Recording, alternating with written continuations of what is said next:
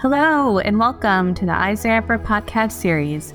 I'm your host, Elana Margulies-Snyderman, and with me today is Patricia Lizarraga, Managing Partner of Hypatia Capital, which manages an ETF that invests in women CEOs. Today, Patricia will share with us her outlook for investing in female CEOs, including the greatest opportunities and challenges, how the firm is integrating ESG, her experience being a woman in the industry, and more. Hi, Patricia. Thank you so much for being with me today. Thank you, Elana. Thank you for having me. Absolutely. So, Patricia, to kick off the conversation, tell us a little about the firm and how you got to where you are today. Sure. So I started Hypatia Capital 15 years ago. I was an M&A banker, and therefore my clients were primarily CEOs, CFOs, and we would present to board chairs. And very occasionally, I would come across a female client, and I would always be so impressed with their business acumen and the actual results of their companies and I kept on thinking, wow, I really want more clients like this.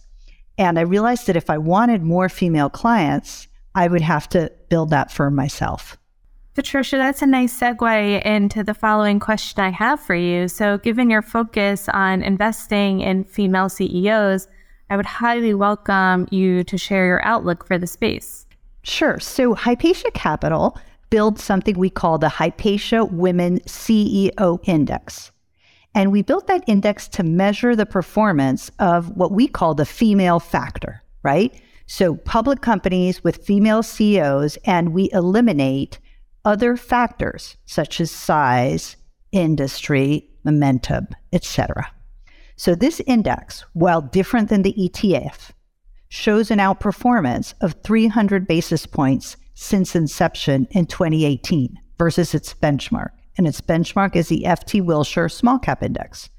And it actually shows over 500 basis points of outperformance versus the S&P 500 in 2022. It is Hypatia's belief that the isolated female factor outperforms and will continue to do so until equality is reached. And our investment thesis is that women outperform because of, as McKinsey tells us, the many obstacles for women achieving that top spot in the corporate ladder. So from that point of view, we are very optimistic about the outlook for women CEOs. Indeed, Patricia, it's a very exciting time in your space. So I'd love to hear more specifically some of the greatest opportunities you see and why.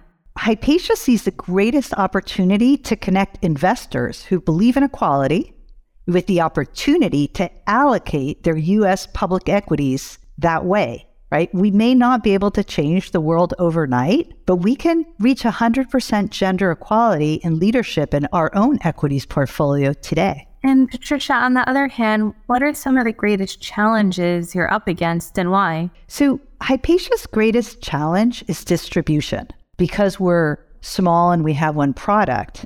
And AUM must grow substantially to be included on the largest wealth platforms. So visibility for our product is key, and therefore we are really making every effort to get as many women to know that we exist as possible, as many investors, women and men, actually. Great, Patricia. That segues into the follow-up question I have for you, which touches on ESG, which is top of mind for your industry, and highly welcome your thoughts on how your firm is addressing this. Sure. So I think it's important to differentiate ESG from value-based investing. ESG in general is a framework for measuring, evaluating, and ranking companies based on a number of different criteria that have to do with environmental, social, and governance.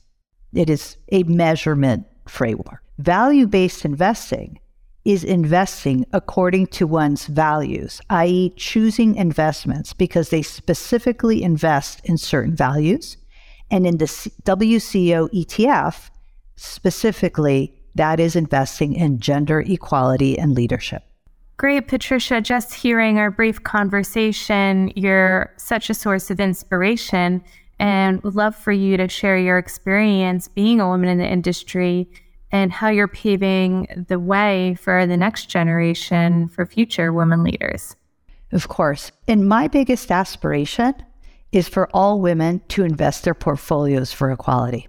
As women, we control our spending and our investments. So the more we use our investments intentionally, the more we can contribute to the change that we desire. And again, we can't change the world overnight, but we can now easily change our portfolio to reflect the world we would like to live in with respect to gender equality and leadership.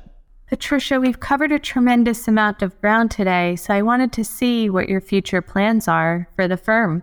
Sure. Right now, we are very focused on amplifying the reach of the WCEO ETF. Distribution is our biggest challenge, as we said. And as more women realize they can have a balanced equities portfolio from a gender equality and leadership perspective, we hope to continue creating products that will create this opportunity in other asset classes and other geographies as well. Patricia, I want to thank you so much for sharing your perspective with our listeners. Well, thank you very much, Elana, for having me. I very much enjoyed it. Absolutely. And thank you for listening to the EisnerAmper podcast series. Visit EisnerAmper.com for more information on this and a host of other topics.